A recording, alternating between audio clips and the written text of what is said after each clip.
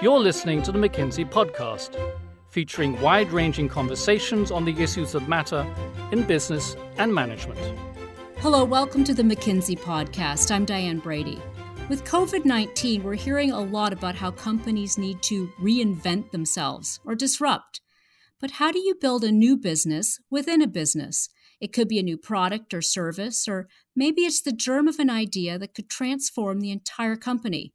Simon London speaks with Vaibhav Gujaral, a partner in McKinsey's New York office, and Ido Segev, a partner who specializes in digital strategies out of Boston. Here's Simon.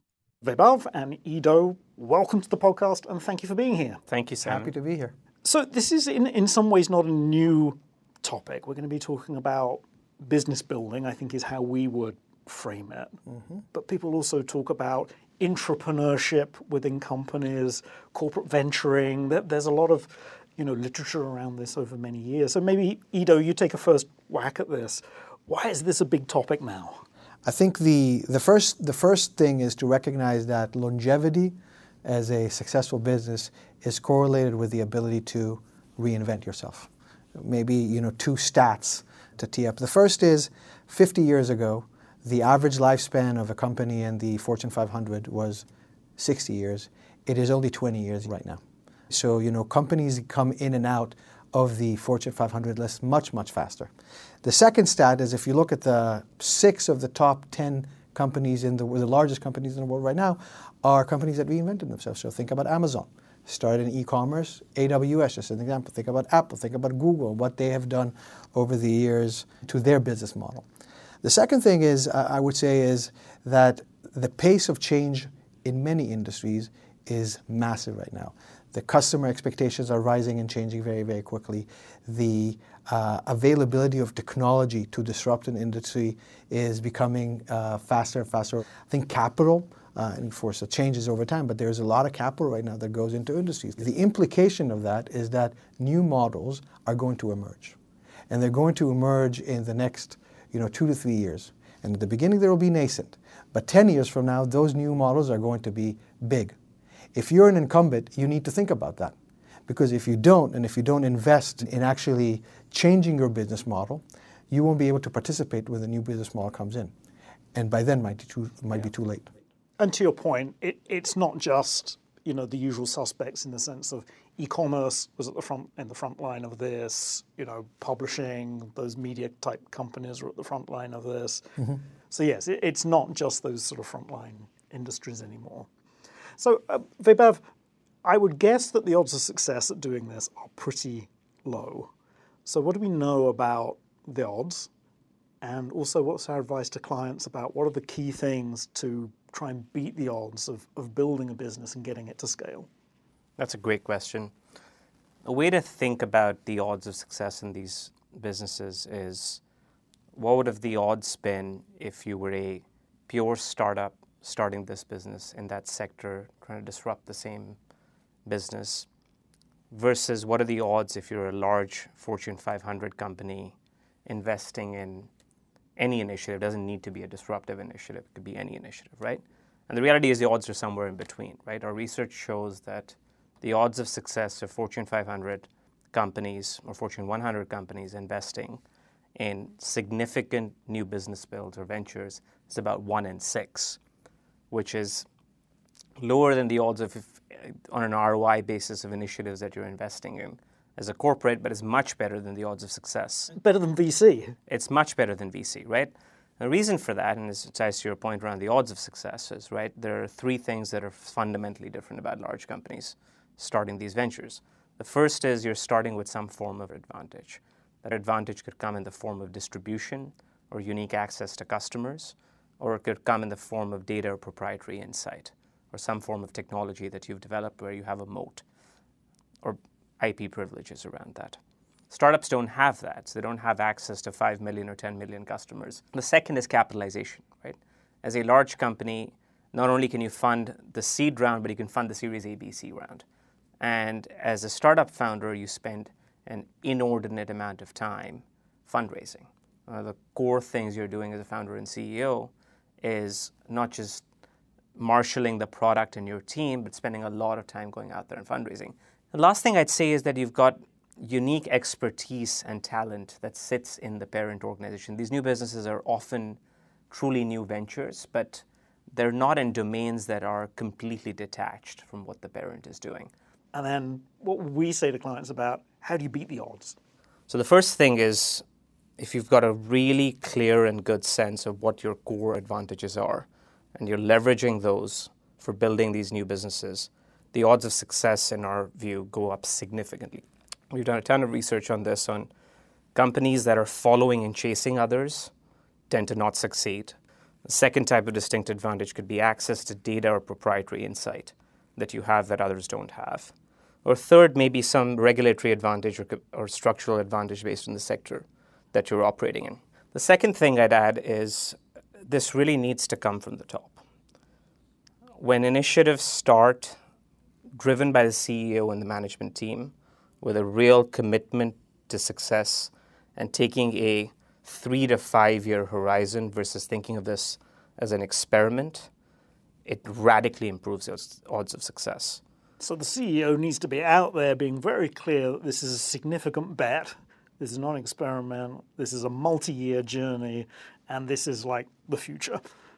And if you don't do that, you don't get the buy-in internally, and you don't necessarily attract the talent that you need to scale. That's exactly right. And what comes along with that is a commitment to funding it, right? If you evaluate these initiatives with the same 12-year annual budgeting process, return on investment type lens, many of them will not cross the bar. And invariably, you land up in a situation where you're competing for resources 6 months, 12 months, 18 months in. A lot of the counsel we give our clients is actually thinking about creating real long-term sustainable businesses where you're generating either equivalent margins once the business is stabilized to your core business or slightly better margins. The reality is most digital and tech-led businesses, which a lot of these tend to be, over the long run, once you've established the infrastructure, platform, people, and talent, will generate a healthier margin than most existing businesses that are trying to disrupt themselves. Those who are successful are really, really successful. So we're talking about building billion-dollar businesses and even more. And so, I think, anyone who's thinking about that needs to compare the two, right? And there's outsized impact if you're successful. Yes, it's difficult, but it is outsized impact. And frankly, if you're not thinking that big, maybe not worth going after it to begin with. Yep. And acknowledging that the people that you have running your business, as good as they might actually not be the ones that you need in order to launch a new venture. Some of them might, but by and large, I think our experience shows that there are other types of skills that you need in order to be successful, and those might reside outside your organization. The talent point is a fantastic one because what it also creates is initially a cultural clash between a set of people coming in from very different backgrounds relative to the industries of the incumbent or the players that are building the new businesses. Creating the right process for integrating that talent and embracing that culture might need to change is critically important. Those who are able to do this well are able to drive a reinvention and a dynamism in the core. Those who don't do it well continue to have this sitting in a different building, in an innovation lab at arm's length, where the people in the headquarters building will point at them and say, these are guys running their experiments, as opposed to truly embracing that cultural change that comes with this. So it's not a choice between either building a new business or reinventing your core business. If you get this right, actually building a new business helps accelerate the innovation in the core. That's absolutely right. So they feed on each other, and I think strategically both are important because many of our clients, they need to focus on the core in the next 2 to 3 years. But if they don't also think about reinventing themselves, they might be out of business to the point we made earlier, 10 years out. Yeah. So you need to do both, and there's a lot of reinforcing mechanism. Just to give you a tangible example on it, we started in a business building journey a couple of years ago with a large player in the US. They initially built a new business which over time had 50 to 100 people that were staffed in the team. But the reality is it created the conviction and confidence in the parent to embark on a whole range of new initiatives. And they've got a pipeline of 15 new businesses that are being worked on across the portfolio now. That's really powerful. You're using this as a catalyst, as an engine to create a pipeline of new businesses and ideas. Not all of them will go anywhere, but 1 in 5 or 6 will actually go there, and you've created that pipeline. So one of the things most large companies underestimate is they want to get one idea and they want to try and get that one idea right. The reality is you got to start on the journey, you got to build that talent, you got to build that DNA, and you'll figure the ideas out. So this is the portfolio of initiatives type idea. You need different initiatives like this at different stages of maturity. But I mean, I'm also hearing that when the time comes to say, yes, we're going to build a business, you've actually got to make a pretty big commitment, and you've got to make clear that this is for the long term. It's going to be expensive. The return profile is going to be very different to standard CapEx. But, there comes a certain point where you actually need to decide to go big. Is that right?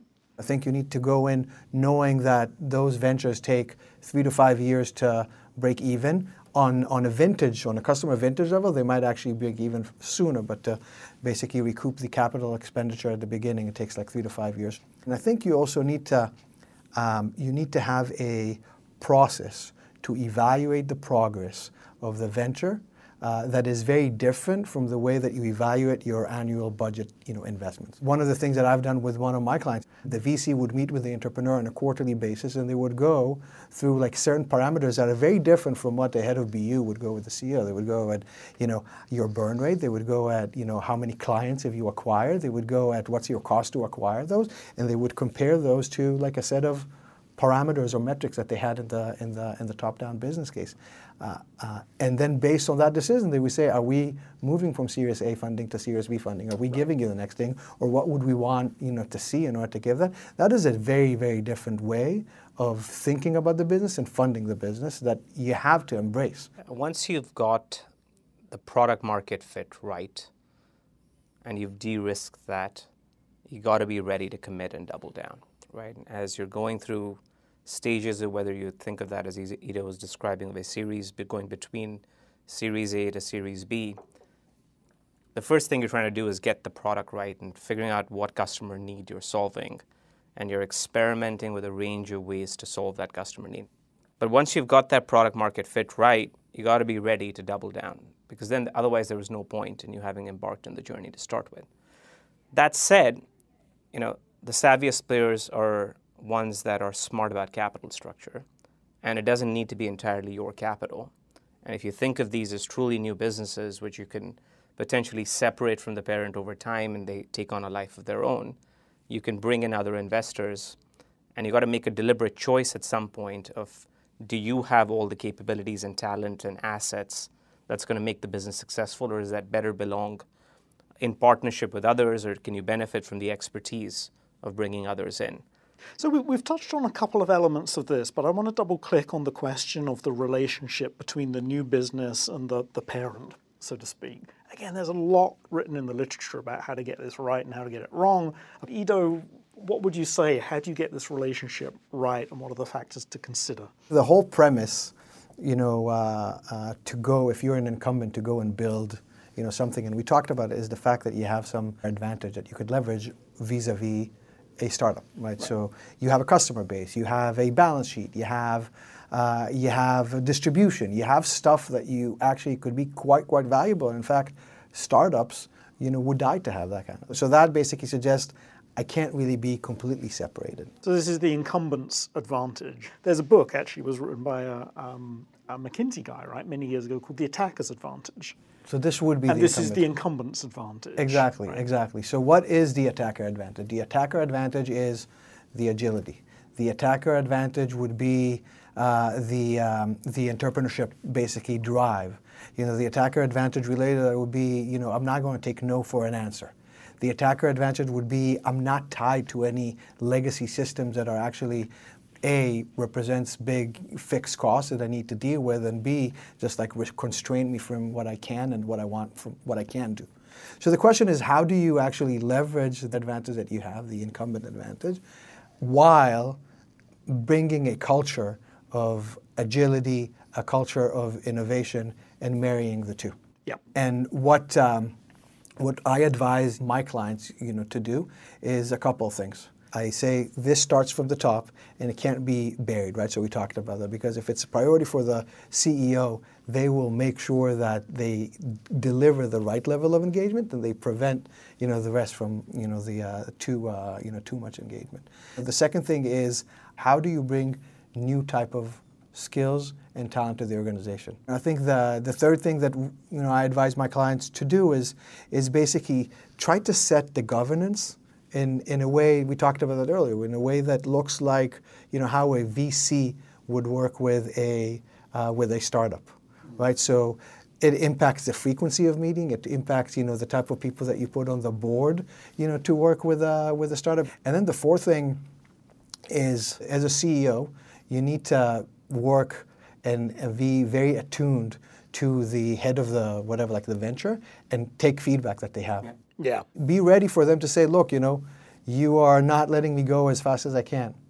You are, the procurement organization is not letting me onboard basically vendors that I just need for the success of this. Because I'm getting resistance at C-2 or C-1 level or something, the CEO needs to know. Exactly. And then escalate those quickly and solve them, right? I think if you, at the beginning, there's going to be so much of those tactical but yet very important, challenges.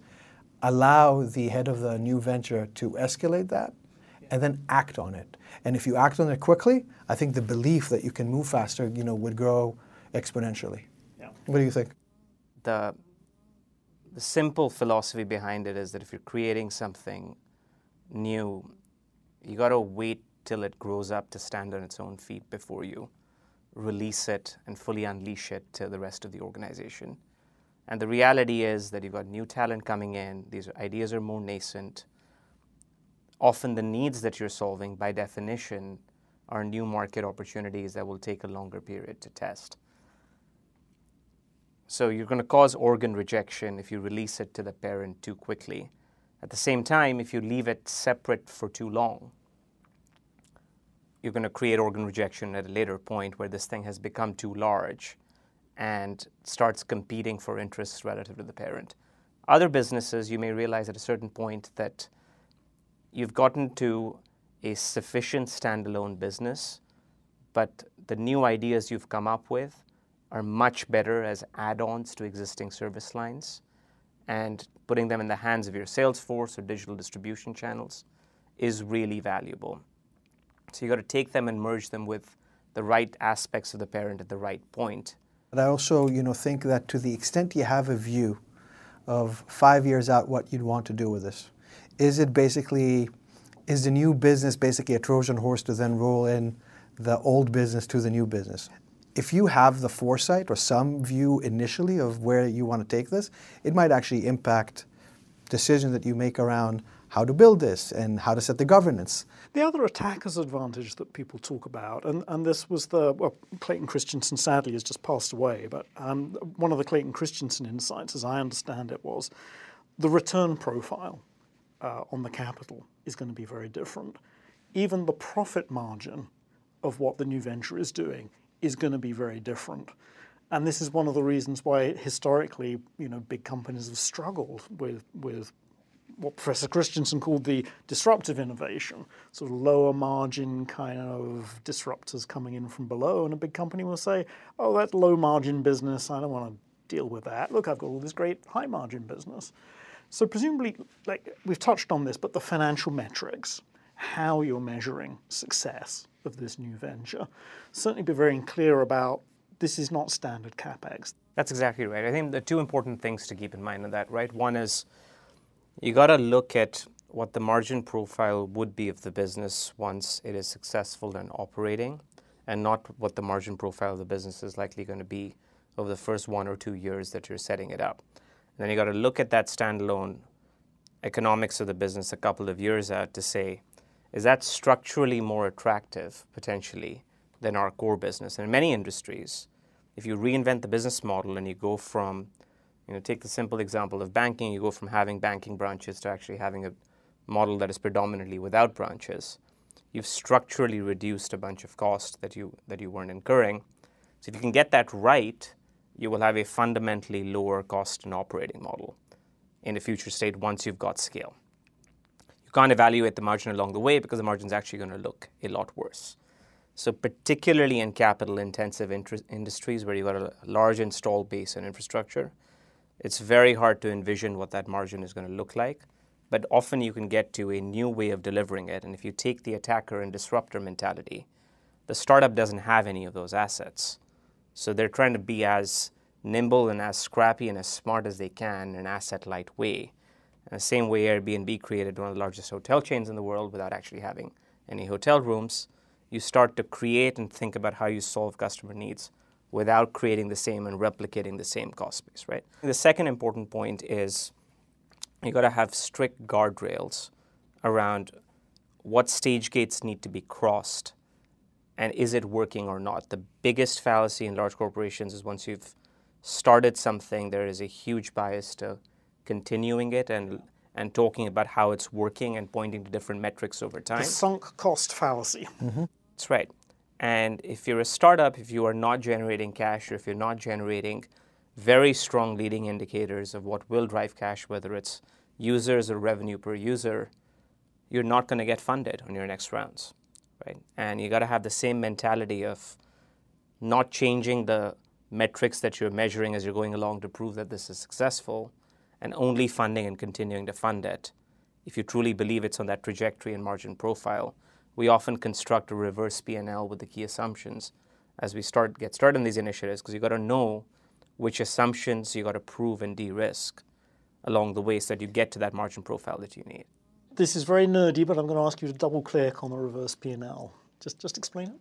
The reverse P&L is constructing a P&L for the business, perform a P&L for the business so that you can construct a clear view on what the valuation of that new entity would be and then backing into what core assumptions need to be true in order for that P&L to come true, both on the revenue side as well as the cost side. Looking sort of 3 or 5 years out, going that far, or just sort of next year?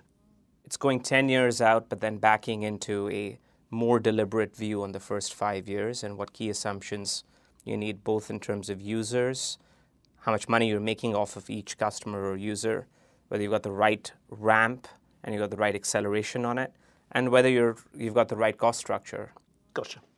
And it's very hard to predict all of these things as you're going along the way, so you've got to make sure that you're testing assumptions along the way. And if those assumptions change early on and you realize that you need more service intensity or you need more customer support stuff, you got to factor that into your P&L and think about how much money you expected the business to make versus what it's actually making. You asked a question around the financial profile, the economic profile of those ventures, and I think Vaibhav, mentioned many of them are very fixed cost intensive. The way you make money on fixed cost intensive ventures is by scale, and that actually means once you build the product, you need to be ready to actually drive the hell out of it, and do the marketing. And one of the things that I find some of my clients, some organizations actually don't do well, is they're not hitting the pedal to the metal.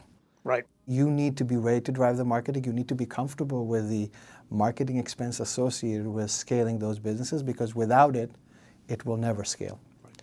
And for many organizations who are not as used to, drive marketing at that scale, they see the marketing budgets and they say, well, this is a bit scary. Oh, we'll cut that in half. Exactly. But then it's a self-fulfilling, prophecy, right? So you don't spend on scaling this, it won't scale, and then it just dies. Yeah. Can we just talk a little bit more about talent? We've mentioned it a couple of times along the way here, but what does an ideal business building team look like? First of all, you need, those entrepreneurs. So people who build businesses, people who will not take no for an answer, people who, when, the problem gets tough, that energizes them and say, I'm going to figure out how to, solve this. I think the second thing is you need people who understand customers, that can understand what does the customer need, what is the customer pain point. They have the empathy towards the customer, and they actually use the customer-centric design as a framework for problem solving and building products. It's not, people necessarily who knows what the product P&L and therefore what would be most profitable for that. So that's, I think the second thing. The third piece is you need engineers. And you need top-notch engineers who, by the way, if they are entrepreneurial and they have the customer empathy, that's even better. By which we mean software engineers. Yeah. I think it's tough, to find, the two first talent categories that I mentioned, but software engineers in this day and age, the competition for that talent is very, very, very tough. And you want the people who otherwise would go to Google or to Facebook.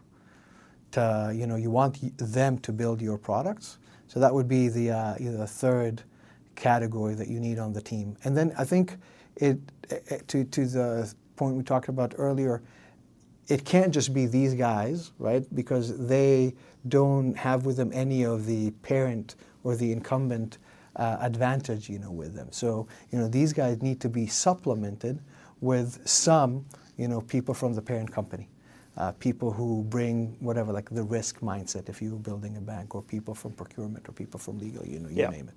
And presumably there's something around just knowing how to get things done in the parent company as well. I mean, that's an art in itself in a big organization. Just know who to talk to unlock a certain asset, to take advantage of these advantages, as you say. Yeah, that's exactly right. I think pairing the new venture with a set of folks from the parent organization who know how to get things done in the parent is really critical. And ideally, you want to embed some of these folks early on into the management team of the new venture. Because one of the hardest challenges you're going to have as you're building this out is tapping into the right people networks and a lot of domain knowledge and expertise, which may not be explicit but is implicit. So knowing who those savvy operators are and placing them on the management team of the new venture early on is critically important. I'll give you an example that sounds mundane, but it's critical. So with one of my bank clients that built a new venture, early on, there were a lot of third parties that needed to be onboarded.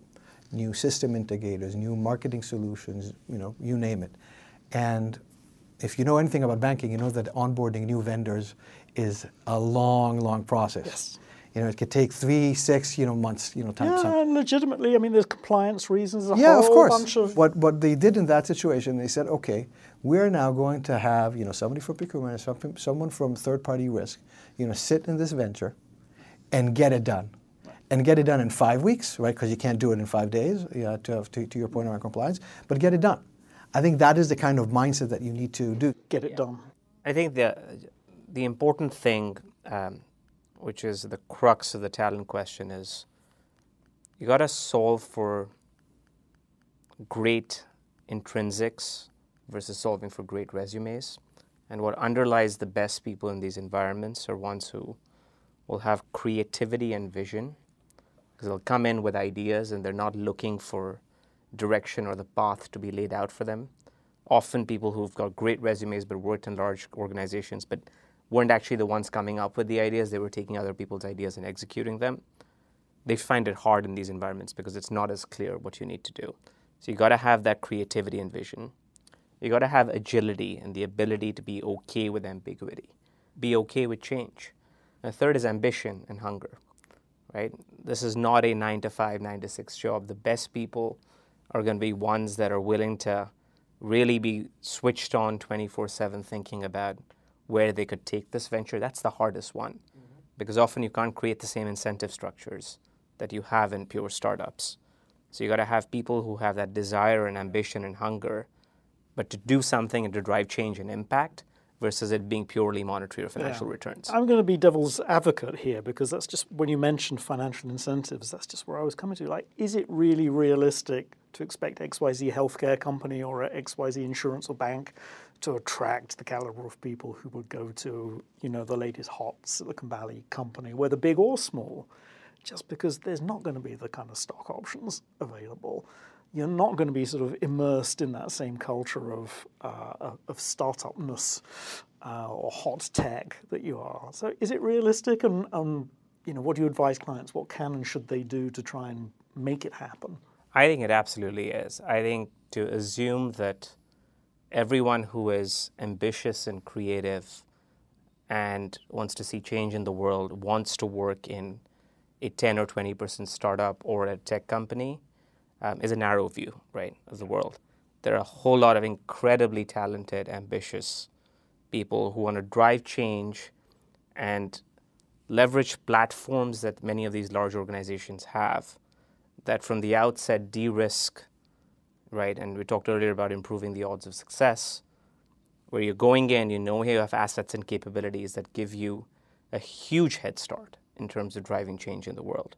So 2 years in, you could be running a new company that has changed a sector. So you've got to persuade them again that our odds of doing something very cool here are pretty high. We are incredibly uniquely positioned to do something different and drive impact and change much faster. And if you have that conviction, attracting great talent that has the right hybrid of, you'll get much better, much better safety net when you're coming in here. But your upside is capped as well on the other side, right? But you got to appeal to a motivation that is different than the person who's solving purely for the stock options. I think there's talent out there who has appetite to disrupt, any industry, right? So no industry is boring. Let's just put it this way. So it's now a matter of how do you make sure that they come to you versus, do it on their own or do it with someone else. So what are the common failure modes is probably the best way of putting it. When you look at big business building initiatives that fail, what are some of the common things that we see that could have been avoided? Ido, how would you answer that? Well, there are a couple that come to mind. The first is around expectation. So, I think this is expecting the new venture to be ROI positive in the first quarter of its existence. It sounds banal, but it's very, very common that there's a lot of pressure to show standard ROI metrics very quickly. The second, I would say, is around what I would call cultural contamination. So this is building a new business, but having a lot of the parent culture basically creep in to the new venture and disabling it from moving fast, from thinking differently, et cetera. The third is killing it with bureaucracy. What do I mean by that? 2 examples. You, as a new venture, you probably need to hire people very, very quickly. The standard hiring process of many incumbents are very, very slow. If you tell a new venture, hey, you need to adhere to our existing standard, they won't be able to hire quickly. Another common example of killing it with bureaucracy would be onboarding new vendors that are critical for the success of this. So the last one that I could think about is not scaling quickly enough. I think we talked about the fact that the economics of new venture like that, particularly digital ones, are very fixed cost heavy. And the way to actually make it work is by scaling. I think the scaling point is a critical one, because if you don't have a clear view right from the outset on what is the thing that you were testing, and once that has worked, where you can take it, and you're figuring that out after the first stage of the process, you're never going to get the return profile that you would expect as a true startup type venture. You got to be ready to hit the pedal hard and go into hyperscaling mode once you figure out it works, because not only are you leaving dollars on the table, chances are you've proven the idea for 5 other people, and you're gonna create competition. So if you're actually not scaling faster than others and creating a moat for yourself and leveraging that first mover advantage that you have, it's a missed opportunity. So it sounds almost like there are a couple of leaps of faith, and this is probably true of whether it's an entrepreneurial startup or a business built within a big company. First, you've got to have the leap of faith to say, we're going to do this. We don't know exactly where it's going to go, but we're going to do this. We're going to scale. We're going to take it seriously. That's exactly right. You got to create a catalyst for change, and you got to have a leap of faith that that's the right thing to be pointing the direction of the company toward. And that is a real leap of faith, and it often is not going to come from looking at quarterly market indicators. It's going to come from looking at what's going on in other industries. It's going to come from looking at disruptions. And it's going to come from imagining what the future could be, and then taking a leap of faith, and to have conviction in taking that leap. You got to take a leap of faith that the capital investment, management attention, time, etc., is worthwhile, because the return profile for the first 1 or 2 years, as we've discussed, is going to be different. You got to have a leap of faith that if you're taking a medium-term horizon in the business, not only are you going to make the business much stronger from a growth and economics perspective, but also position yourself and future-proof yourself against potential disruption and what competitors might do. Vaibhav and Ido, thank you for making the time. That was a lot of fun, and I learned a lot. So thank you. Thank you, Yeah, Simon. thank you. You've been listening to the McKinsey podcast. To learn more about McKinsey, our people, and our latest thinking, visit us at mckinsey.com or find us on LinkedIn, Twitter, and Facebook.